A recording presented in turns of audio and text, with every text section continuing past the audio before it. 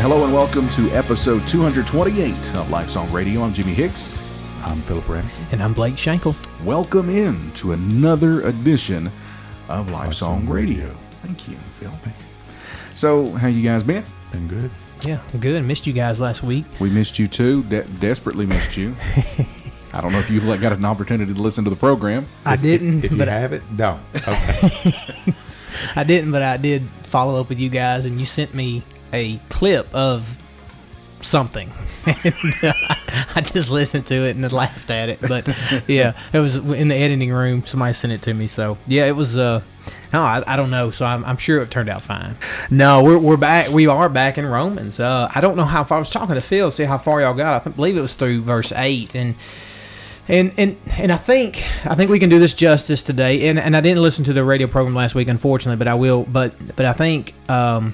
We're in this section of justification by faith, and I think I can kind of summarize that verse section there, but we're going to tie this in with this section here because it all kind of flows together and flows with Paul's argument here today, and we're probably going to, I would say, focus on this verses 9 through 17 today, and we can get through that, but we'll do a little synopsis of the first 8 verses of chapter 4 and bring us on up to kind of a run and start into verse 9. So let's pray. And then that's always a great thing. It is good to start off with prayer because we desperately need the help of the Lord Jesus Christ. So let's bow our heads. Father God, thank you for today. Thank you for this wonderful word you've just given us, Father, and just this opportunity. May you give us grace today. May we come to you before the throne of grace, Father, and just asking for wisdom and asking for knowledge as we exegete this text. We just pray for our listeners' hearts as well as they listen to this word, that they'll be touched by it, Father, that their hearts will be pierced by the word, cut in, cut out, and just be renewed, come to a repentance in their lives, Father, and just come to a true knowledge of who you are. We thank you for your word. We thank you for your love. We thank you for the blood of Christ that was shed upon the cross. It's through Christ I pray. Amen. So, Romans, let's just, I want to kind of set this scene here. We're in this, Paul is, we're in Romans, obviously, and Paul, through the first 3 chapters, really has given this condemnation. He's given us this where man is. All right, and we're condemned. We're condemned because of our acts of injustice against God. We're condemned because we're not like God. We are sinners, and so Paul has made that case. And now we've coming up to this huge, basically this cornerstone of justification. And this is the book of Romans for all intents and purposes. It is justification, and so. What Paul's doing is, and I know you guys, you went through it last week, and we talked about really how Abraham was justified by faith. But if we look at this, and I'm going to give you kind of a quick outline of what we're going to go through today here he's going to give us he really gives us 3 negatives. And then he affirms that with a positive in the back half of chapter 4. So as he gives us, last week, you talked about one of the negatives here. And one of the negatives is that a man is not justified by his works.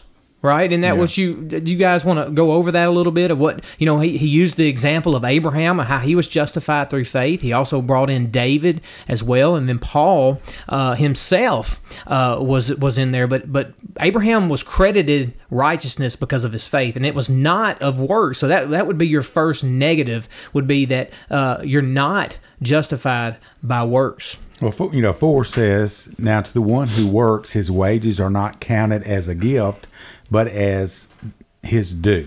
Yeah, so when people work, the wages they earn, what they earn, it's not a gift, it's something they've earned. Yeah.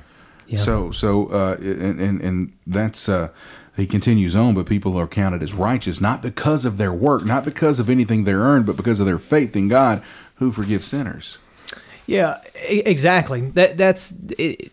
It's always been about faith, and that's why he brings in the father of faith, right? He brings in the one that they know, this forerunner of the faith. I'm picturing a courtroom here, and he's the lawyer up there. He's laying out the case, and it's down to the last day of the courtroom, and Paul's like, I've got I got another witness I want to bring in. I actually got two. But the first one I want to bring in is Father Abraham. And then the whole courtroom goes, oh, Father Abraham. And now he uses Abraham as the example of what it truly means to be saved by the grace of God through the channel of faith. Yeah. And then he brings in David too. Just That's a right. Just a little. What do you put on top of ice cream? Sprinkles. Whipped cream.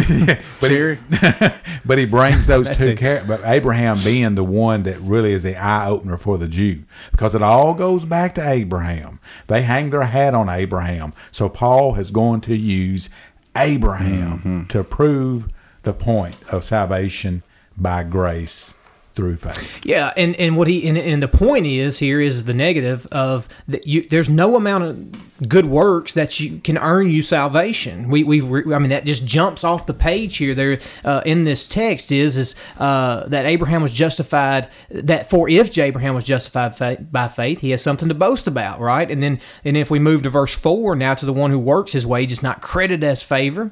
Okay, we see that. And in verse 5, now to the one who works, his wage is not. I just read that. Excuse me. But to the one who does not work but believes in him who justifies the ungodly, his faith is credited as righteousness. It's not good works, and well, actually, it is good works, but it's the good works of one person, and it was Jesus Christ. That's the who's key. good works. That's the key to everything. Is that the work that earns our salvation is the work that Jesus did on the cross. Yeah, that's the work we're saved by, is Right. his work, his substitutionary death, his perfect life, his intercessory sacrifice upon the cross, who bore our sins upon that cross. And so he just appeals to Abraham in verses 2 and 3, and then he appeals to David in verse 6 through 8. So basically what Paul's doing here is, and that's just a cursory glance over what y'all went over last week, I think that's all we really need to give it, because we're just going to keep digging deeper into this. But he wants to know that the Bible speaks with one big tenor of this is it's not ever been about good works. It's always been about faith. And so he's just going to keep crushing that as we keep moving forward. And so as Phil said, it's in, I'm sure y'all quoted this last week, but Ephesians 2, chapter 2, verse 8 through 9, for by grace you've been saved through faith, and that not of yourselves, because it is the gift of God, not as a result of works, lest any man should boast. Case closed. Yeah. Case closed. Yeah, it's pretty crystal clear. What do you do with that? Yeah, it's crystal clear, I would think. There's nothing, Of course, the Jews didn't really believe in the. And we're going to get to this. We have Judaism coming over in Christianity. We deal with We've been through Galatians. We have Judaism filtering into Christianity, and so Paul is constantly addressing and trying to separate the two. They're trying to bring it in. He says you can't bring it in. If you bring it in, guess what? If you bring in the law, guess what? You got to keep all of it. That's right. Yeah. And guess what? Every man is cursed who's under law. It ain't going to happen. We're going to cover that today a little bit too. Absolutely. And so we're dividing this into the negatives here. So first off, he starts off the first 8 verses. He really says you're not justified by good works. There's no amount of good works that can justify you before God. They actually condemn you. And so next we see here, and the verses we're going to get to today is if you want to take notes, is we're not justified, we're not made right by God by ceremonial rites. Ceremonial practices, ceremonial rites don't justify us before God. So with that in mind, let's read the text today and let's see what it has to say, and then we'll break it down. I think this is a fairly simple text to break down, but we'll get into it. Is this blessing then on the circumcised or on the uncircumcised also? For we say faith was credited to Abraham as righteousness. How then was it credited, while he was circumcised or uncircumcised? Not while circumcised, but while uncircumcised. And he received the sign of circumcision, a seal of the righteousness of the faith which he had while uncircumcised, so that he might be the father of all who believe without being circumcised, that righteousness might be credited to them, and the father of circumcision to those who not only are of the circumcision, but who also follow in the steps of the faith of our father Abraham, which he had while uncircumcised. So would you say we're talking about circumcision here? Or uncircumcision. Or uncircumcision, yeah. I think 15 times he says uncircumcision. It's a big deal to a Jew. That's what I was going to say. That's why this is the chief rite, R-I-T-E, of the Jew was circumcision. This was it. This was, look, festivals aside, those were big, but this was the main deal. And Paul deals with it here. Paul deals with it, and the master teacher that he is, he opens up with a question. Just as he opened up the first section of chapter 4, he opens up questions. That's what we see here. I mean, this is what he does, by going to the negative, then affirming with the positive, by asking a question and then answering the question. What he's doing is he's just getting out in front of all the arguments that the Jews are going to put together. And that's what he's doing. He's done that since chapter 2. He's just kept nailing them down. And we've already gone through a little bit of this circumcision in chapter 2, by the way. We've talked about that. And then Paul is just, again, he's bringing to the fact, and I looked at it like this as I was thinking about through this text today. Think of it like this. What Paul's doing, he's laying this foundation out, right? Think about us building a foundation for a building or a job site, right? He's laying the foundation. He's laid the foundation that we need... that we're all sinners. He's laid that down, right? And he's also said, as far as we're condemned, we're condemnation, boom, foundation. But now what he's doing is he's getting those, there's still chunks out there before he can lay this cornerstone of justification down, if you see what I'm saying. Before he can set that first cornerstone to the building block, he's got to get the rubble out, right? And so I think that's what he's doing. As I was thinking about that, he's grabbing all the junk out of this excavation site before he can lay that cornerstone of justification down. Does that make sense? So changing gears just a little bit, not a lot, but we talked about this a little bit last week. We talked about the extra writings that were Paul was dealing with, the extra writings, the Book of Jubilee and the Prayer of Manassas, and these things that was being taught at this time, and that's a lot of what Paul is dealing with, and that's what he's dealing with here. I think continuing to deal with here, circumcision. In the Book of Jubilee, they talked about it, but it taught that circumcision saves from hell. They said that God swore to Abraham that no one who was circumcised should be sent to hell, and so that's what he's dealing with some of these statements that he's making here. These folks believe that circumcision to the Jew, it was such a mark of God's favor that if a Jew had practiced idolatry, his circumcision had to be removed before he went down to hell. Does that make sense? No, yeah, it's huge. It's huge with an underscore, with an exclamation point. Circumcision was the thing to the Jewish person, to the Jewish man. And we see it all throughout a lot of the epistles, by the way. Paul's constantly dealing with Galatians and Colossians, and he's trying. I mean, because it's so rooted into their nature. But look at what we would. Anyway, we're going to get to some application here on that. But it's so rooted into their foundation, into their nature, because it was a command, and so. But they got away from Scripture is what they've done. That's exactly right. They got right. away from Scripture. They started listening to other teachers. Different rabbis, whatever. And like I said, you talked about several of those. Can I read just a paragraph? This is from the Book of Jubilees. It says, "The law is for all generations forever, and there is no circumcision of the time, and no passing over one day out of the 8 days, for it is an eternal ordinance ordained and written on the heavenly tables, and every one that is born, the flesh of those whose foreskin is not circumcised on the 8th day, belongs not to the children of the covenant, which is the Lord made with Abraham, for he belongs to the children of destruction, nor is there moreover any sign on him that he is the Lord's, but he is destined to be destroyed and slain from the earth." And that's what the Jews believe. That's exactly that ain't what the Bible says. No, and they completely missed Scripture. They missed Galatians 3:10. They missed some other scriptures. So the covenant that Jehovah made with Abraham was an unconditional covenant which Abraham entered by faith, not by circumcision.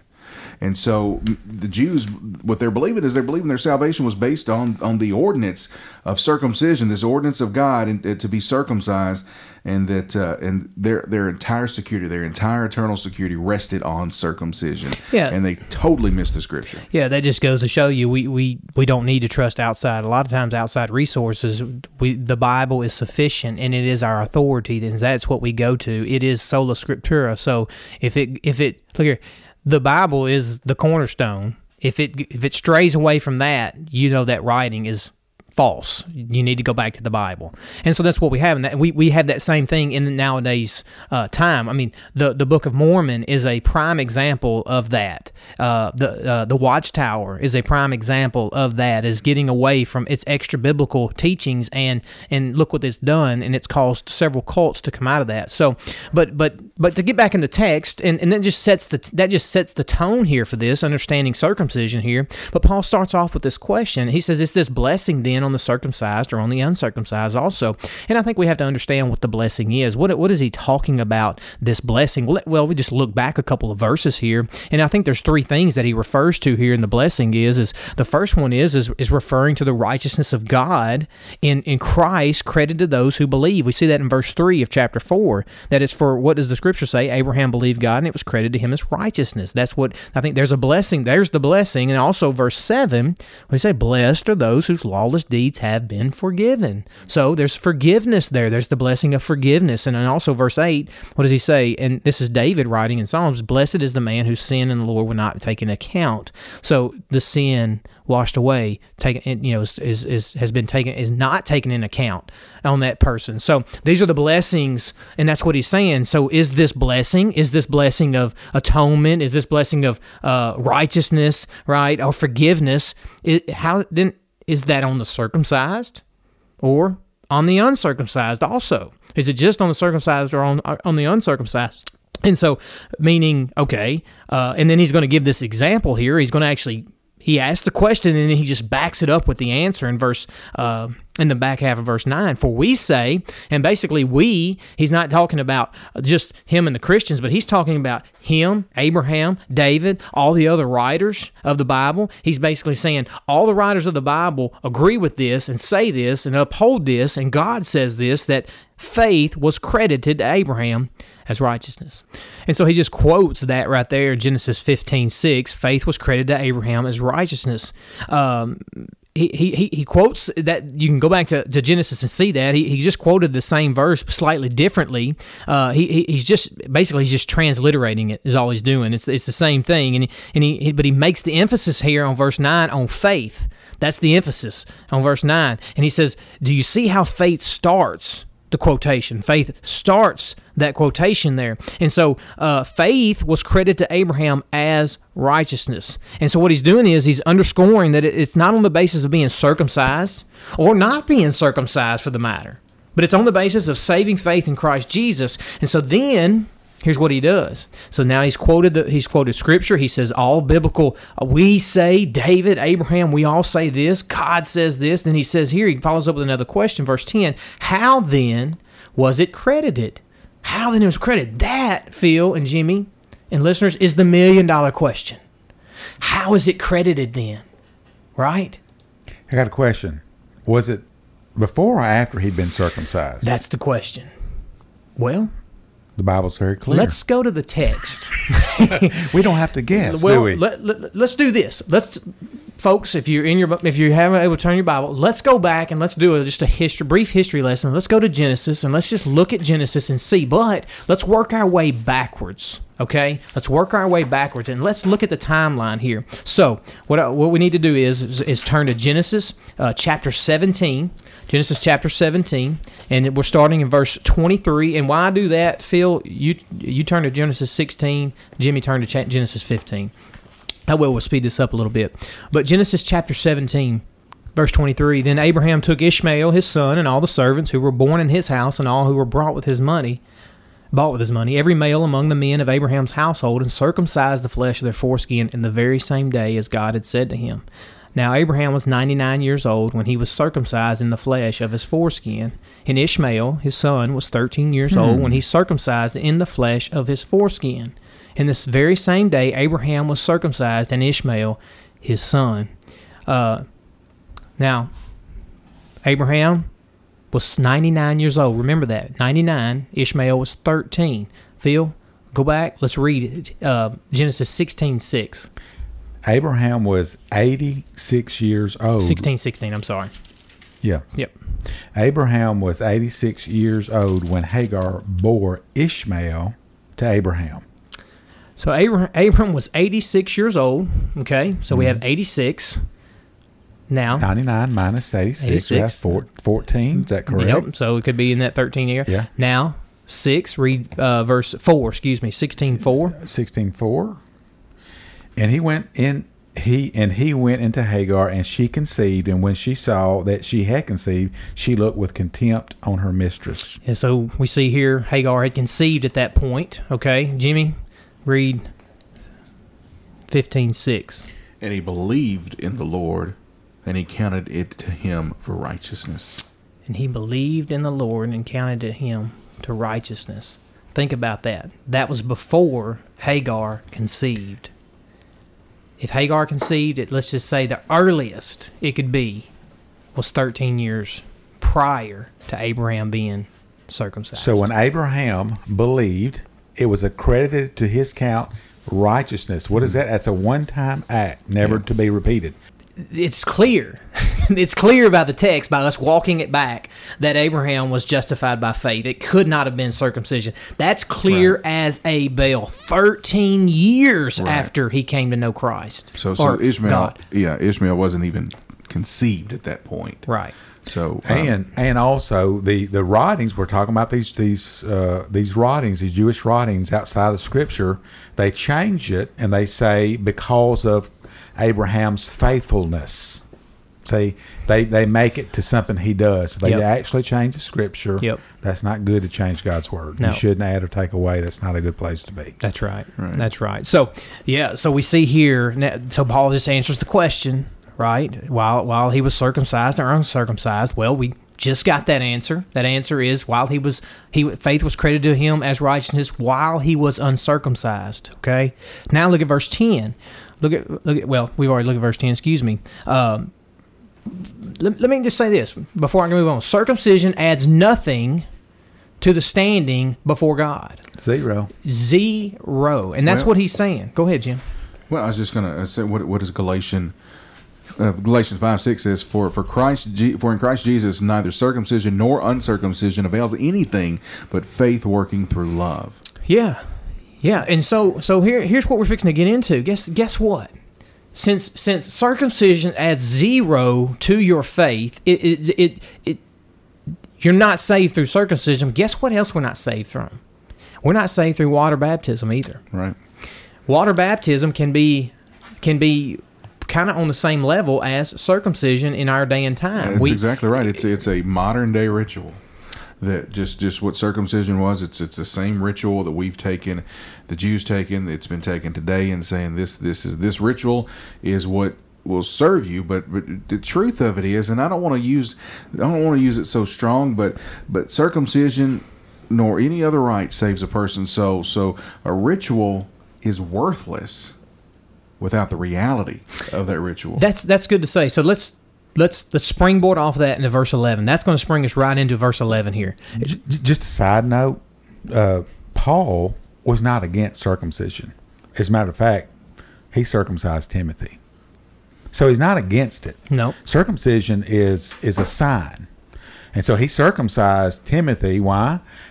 So Timothy could be more accepted amongst the Jews. So you should be, and again, we'll get into it, but circumcision is part of God's law. Hey, do it. It's a sign of the covenant people. Well, that's what I was just saying. But it's a sign of something deeper of the heart. That's right. So it's worthless without the reality of it in place. And so if you have the reality of it in place, if the faith is there and you've been credited the righteousness, then it's good to be circumcised. It's good to be baptized. So the struggle of the Jew is, well, Paul, if it doesn't mean anything, why does God's law say do it? Yeah. There's the struggle. Yeah. And so here's what he says, verse 11. Right, this is what he says, and let's explain this here.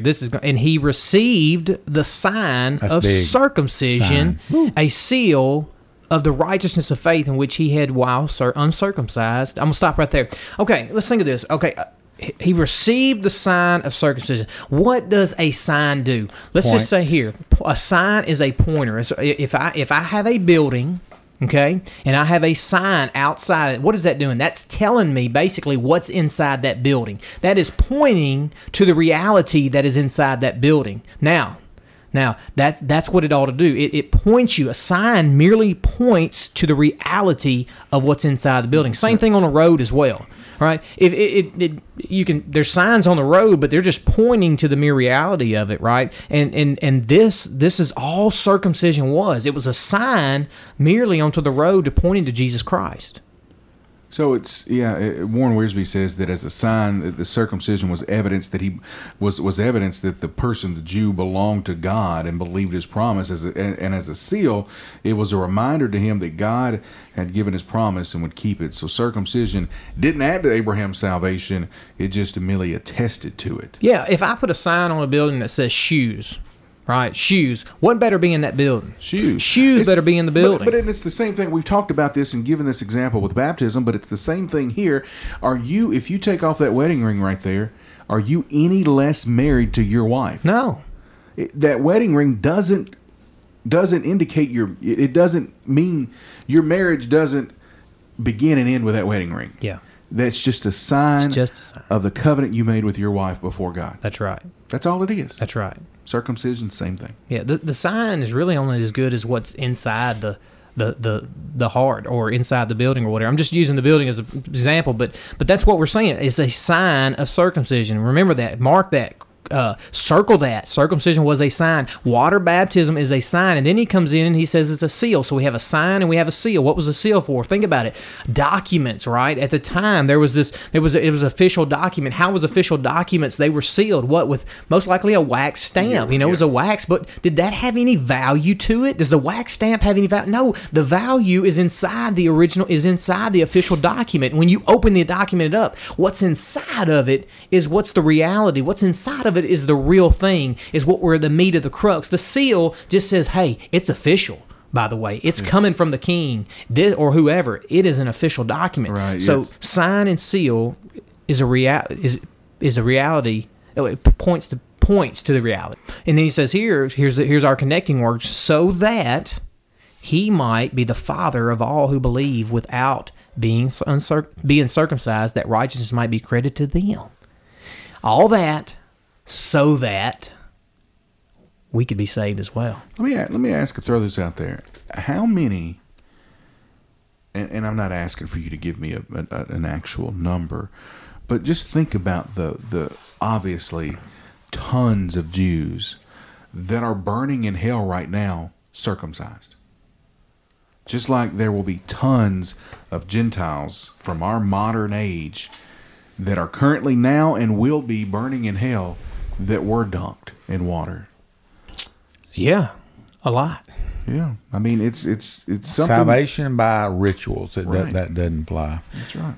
But God, circumcision was part of God's plan for the chosen nation of Israel.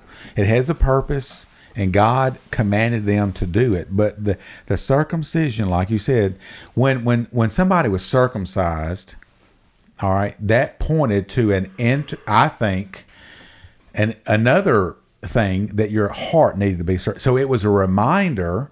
It was a reminder that yes, you have been physically circumcised, but there is a deeper issue here, and that is that your heart needs to be circumcised. Even more importantly, we read in Deuteronomy 30. Verse 6, also in Jeremiah 9, verses 24 through 26, the outer circumcision sign pointed to an inner reality that you needed a circumcision, a foreskin of the heart to be cut. And only God can do that, by the way. Yeah. Yeah. Listen to these words today. If you're listening to that, understand these words today that Just replace circumcision with baptism here. That's right. Just understand that today, baptism, if you're placing your weight upon baptism today, or sprinkling, or whatever, anything outside of Christ, you're placing on something that's not going to save you. And there's a whole denomination built around this. And listen up. I've got friends. Listen to this. Do not take two texts out of the New Testament and make that your salvation. Do not do this. This right here is speaking directly to us as believers in Christ, as churchgoers today, as certain denominations speaking to us. Baptism does not save you. It will never save you. It's an outward sign of your salvation is what it is. It's you're following in a commandment that God's given us. The same thing that you did is saying, that's just my coming out party. I am saved. I want to let the world know that I'm saved. But there's nothing other than, and that's what Paul makes it clear, is it's faith in Jesus Christ that you're credited righteousness. Faith, grace through faith. That's how a man is saved. Just like you said, you have to look at there are verses. If you just simply read those verses, we would all come away agreeing that baptism washes away sin. You know why we would do that? Because that's what the Scripture says. But the key to the Bible is it all lines up. And so you have to take Scripture as a whole. And you can't take those verses, those specific verses that say what they say, and line them up with the rest of Scripture. It doesn't work. Well, guess what? The Bible says was it James? I'm trying to think it was James in reference to, was it Abraham? It might have been Abraham. I'm trying to think. I'm sorry, y'all. But it says that they were justified by works. It says that. Now, back in context.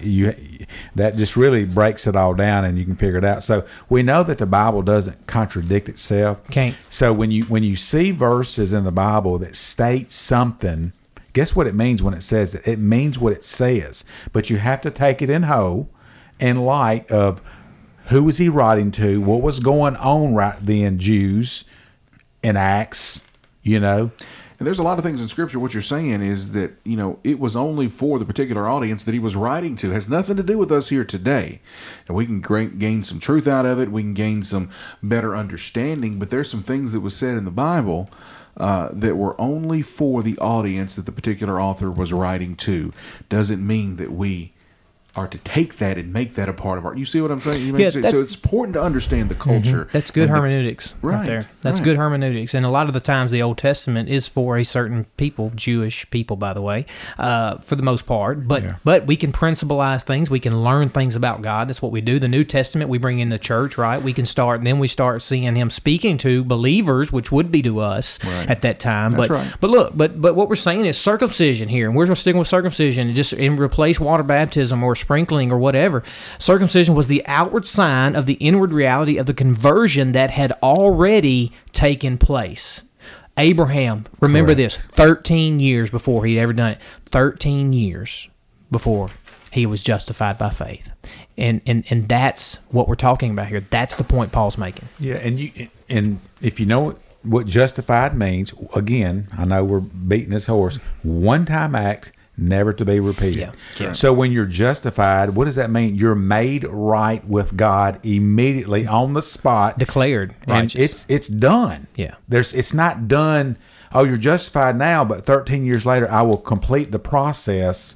That's not how it works. You're no more justified than the time you came to know Christ. You're no more justified than that time right there. You're justified immediately forever. Yeah. That's it. Eternal security. Hallelujah. Yeah. That's eternal salvation. That's a security that we can hang our hats on, and we know it wasn't anything that we had to do, that declared righteous. And why did Abraham get circumcised? You want me to tell you why? Because God told him to. Sure did. And when you have faith, you obey.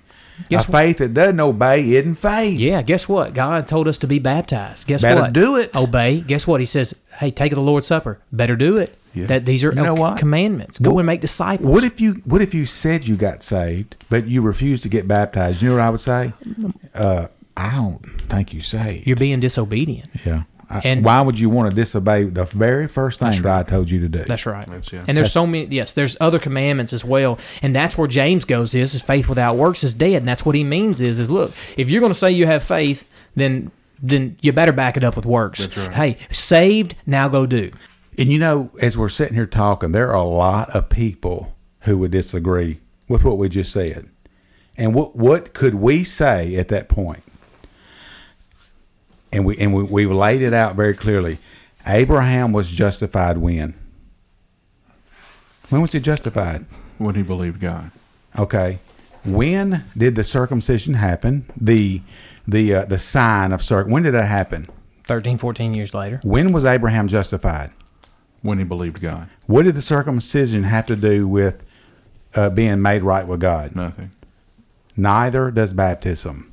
So justification, salvation, being counted to your account as righteousness comes by faith. How do we know that? Because God's word says that. So no human ritual, no human work, no sacrament, nothing you do can gain salvation. The only thing you can do is receive it by faith.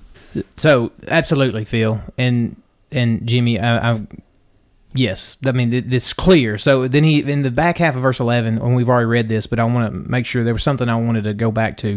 He says, so that he might be the father of all who believe without being circumcised. I mean, father meaning forerunner, not really literally father, but being this forerunner, one who is out ahead of all this.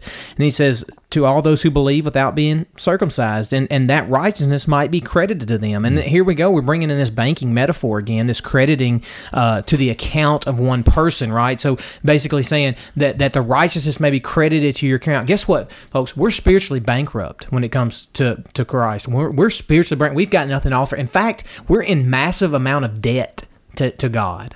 And there's no way that we can repay it with enough ceremonial rites, with enough good works. We can never even get it back up to zero. There's nothing we can do to commend ourselves. And our bank account is zero, and it's in the negative. And what does Christ do? He credits us to righteousness. So what does he do? He brings that account back up to zero, and then he deposits into Jimmy's account, into Phil's account, everything in Christ, right? He deposits the righteousness to where you are filled with everything that is of Christ, right? Made righteous and credited into your account. That's what he's saying here. So he's Abraham's the father of verse 12, and the father of circumcision to those who not only are of the circumcision, which would be the Jews. Right? He's not only to the father of the Jews, but also who follow in the steps of the faith of our father Abraham, which he had while uncircumcised, which would be, I would say, the Gentiles. So Abraham, he's blazed this trail, right? He's the forerunner to the father of our faith. And he's made it clear.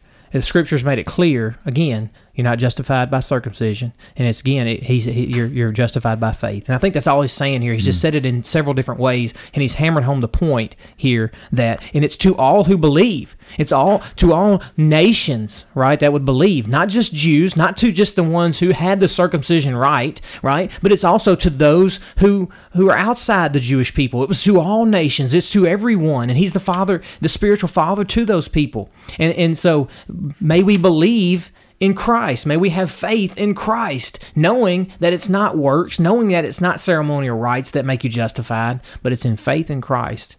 And I think that's what he says here. And so we move on. We move on to this third negative, and I think we can get this in our radio program today. But we move on. Do y'all have anything to add on that? So verse 13. I'm just going to read through this, and then we'll come back and exegete it.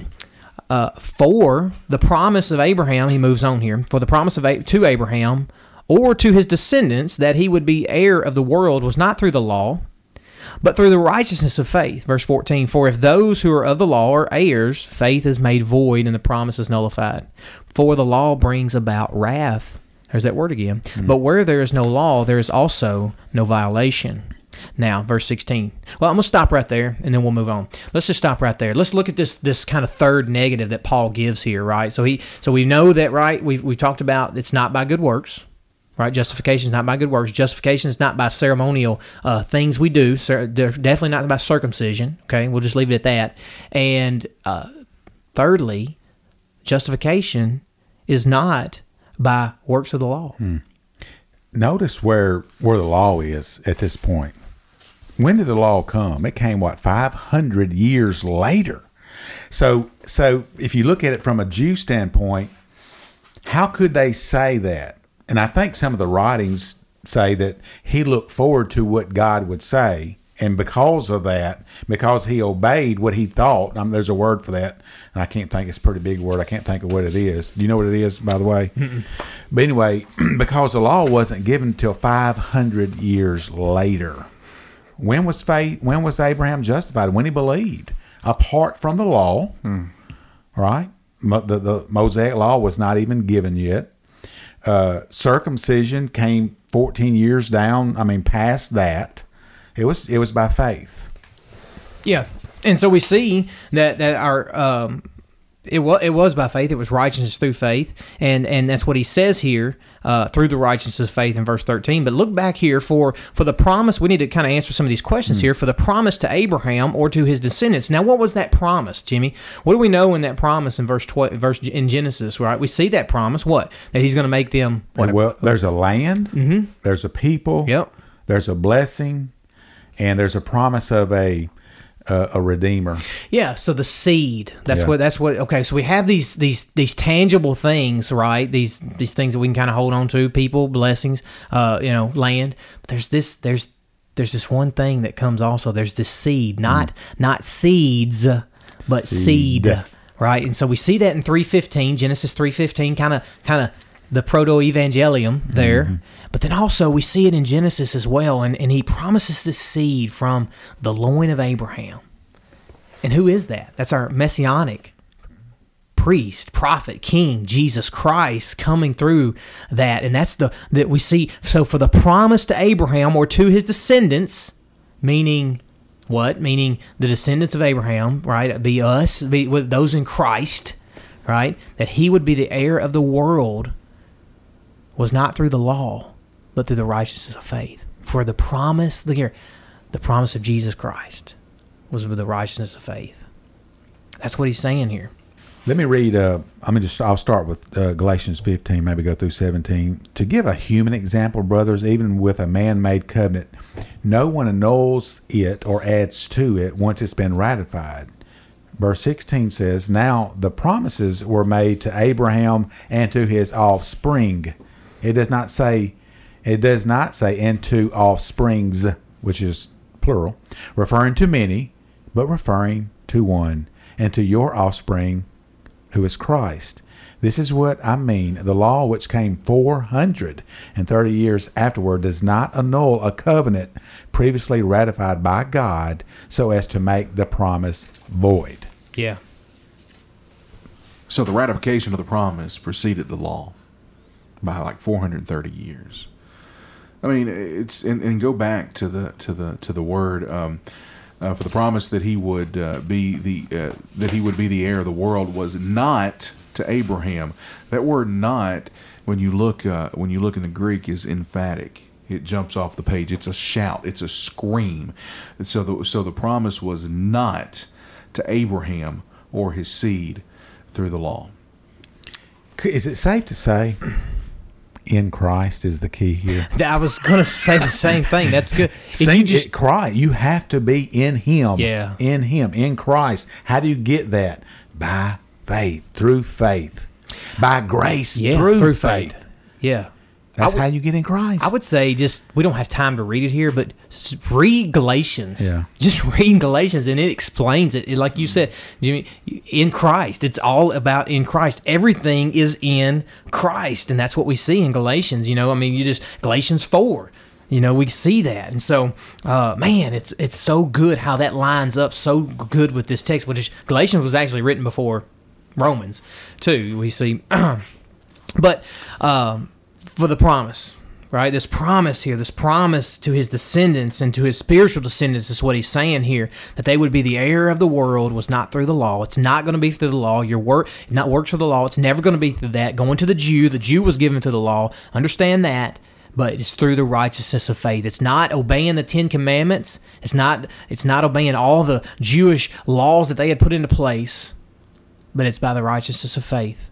Through the righteousness of faith. In verse 14, we're going to finish this up today, guys, I think. For if those who are of the law, okay, so now he's going to give us an example where he says, all right, so for those who are of the law are heirs, okay, if you're of the law, if you obey the law and you do it all correctly and you're heirs, then faith is made void and the promise is nullified. Well, salvation by law automatically cancels out faith.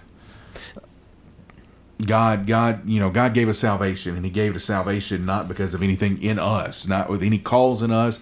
It was all on God. So only God Himself could provide this salvation to us, a perfect salvation. So there's nothing in us, there's nothing in Phil, there's nothing in Blake or Jimmy that can measure up to the standards of God. It was necessary for any claim or of self-sufficiency to be abandoned for salvation. So nothing in our actions can cause God to make this covenant, because the covenant doesn't depend on us. It depends on God Himself. So salvation by the law automatically cancels out faith.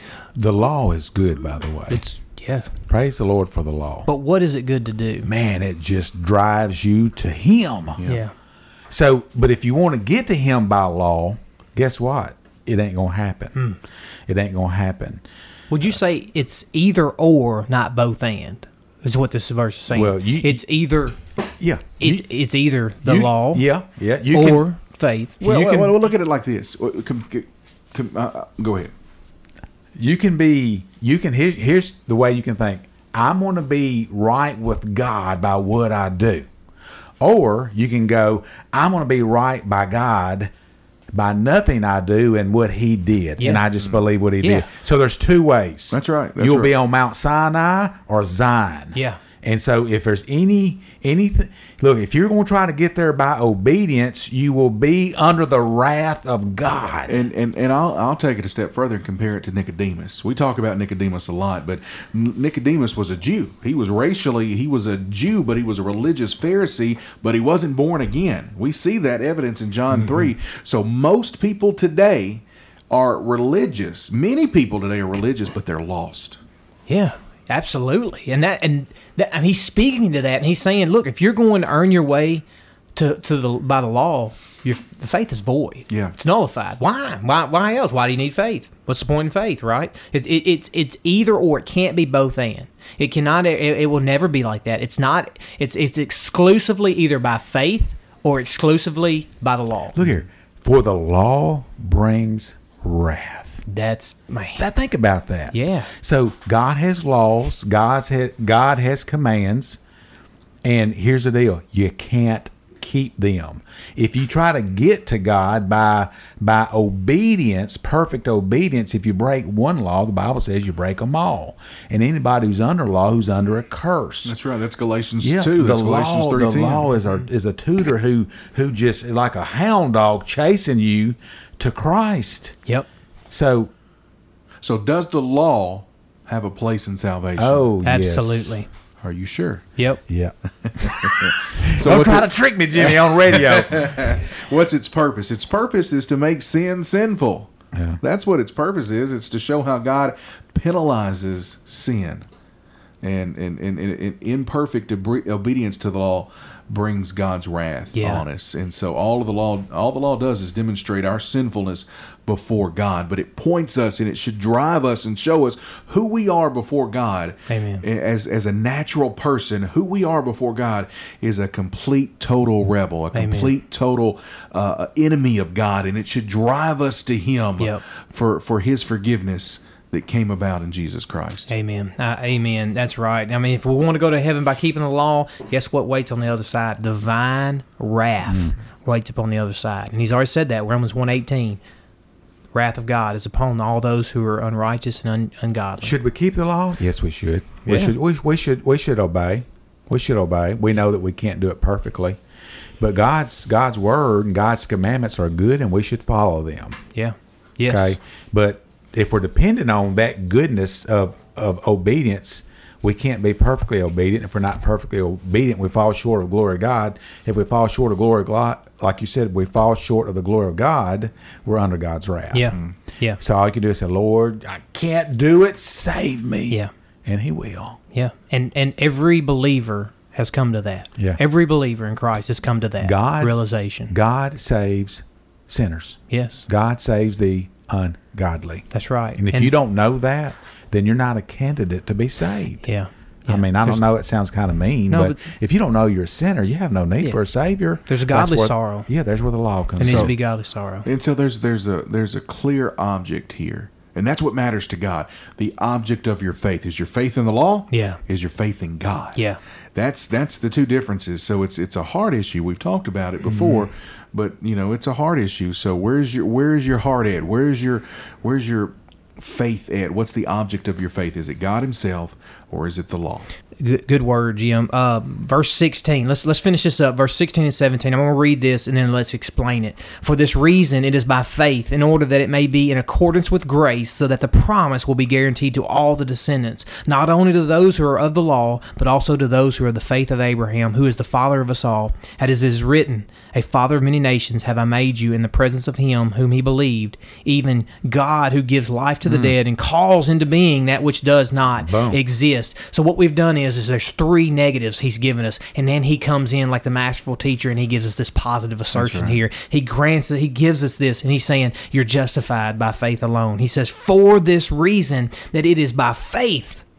It's not by works, it's not by rights, it's not by the law, but it's by faith it's got to be by faith in order that it may be in accordance with grace. Ephesians 2:8-9, right? It's by grace, so that, again, here's the connecting word, the promise will be guaranteed to all the descendants. All those spiritual descendants of Abraham, that promise will be guaranteed to them.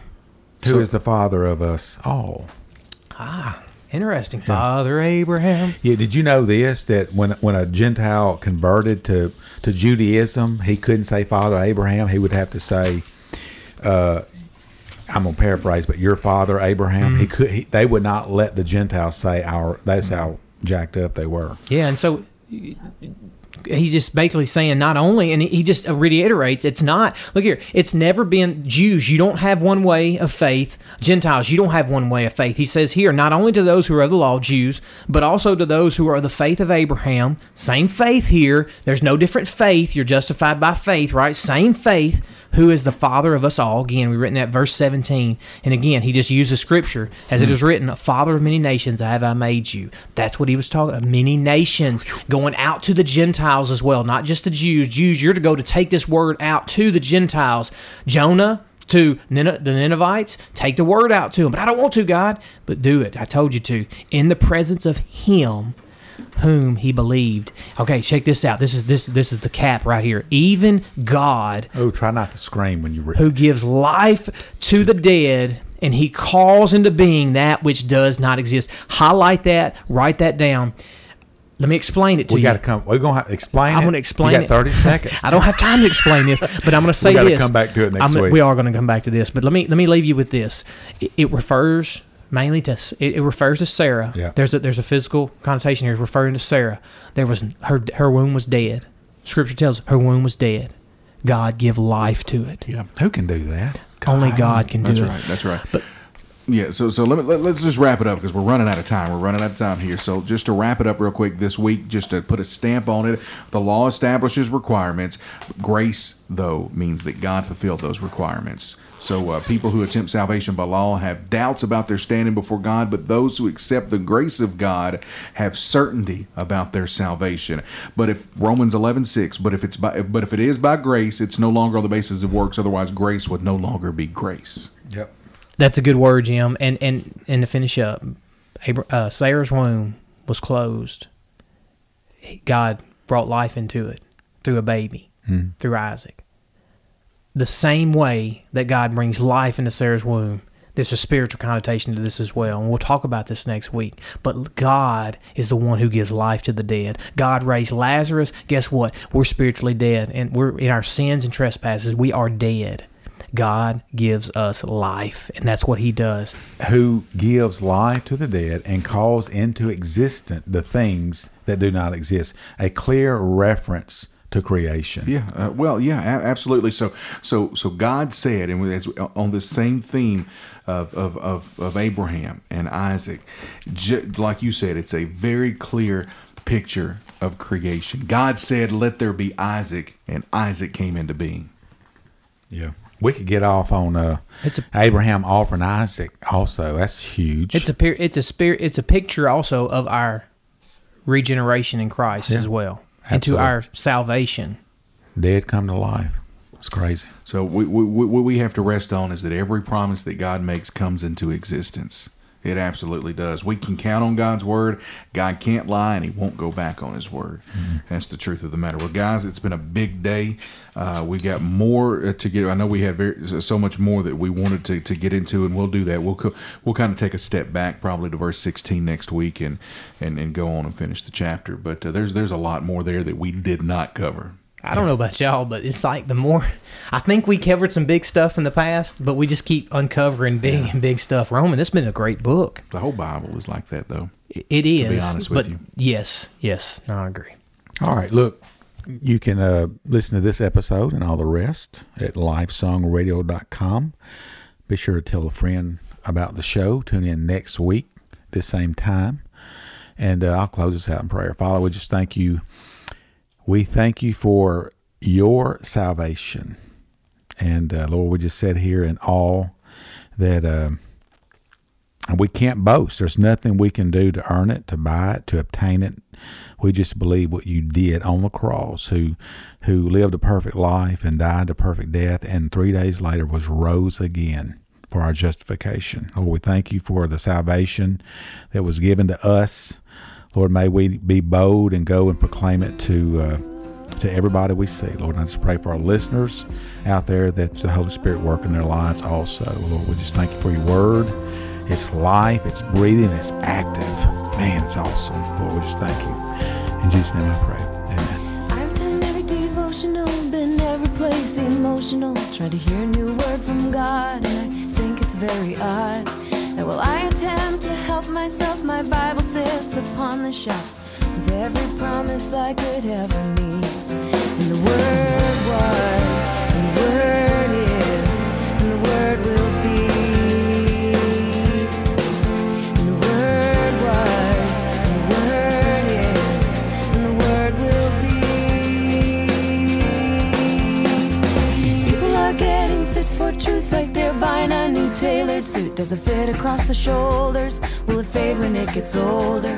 We throw ideas that aren't in style in the Salvation Army pile and search for something more to meet our needs. But the Word was, and the Word is, and the Word will be. And the Word was, and the Word is, and the Word will be. And the Word was, and the Word is, and the Word will be.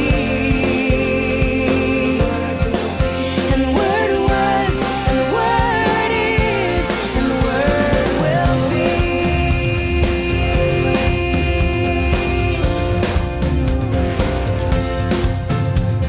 I think it's time I rediscover all the ground that I have covered.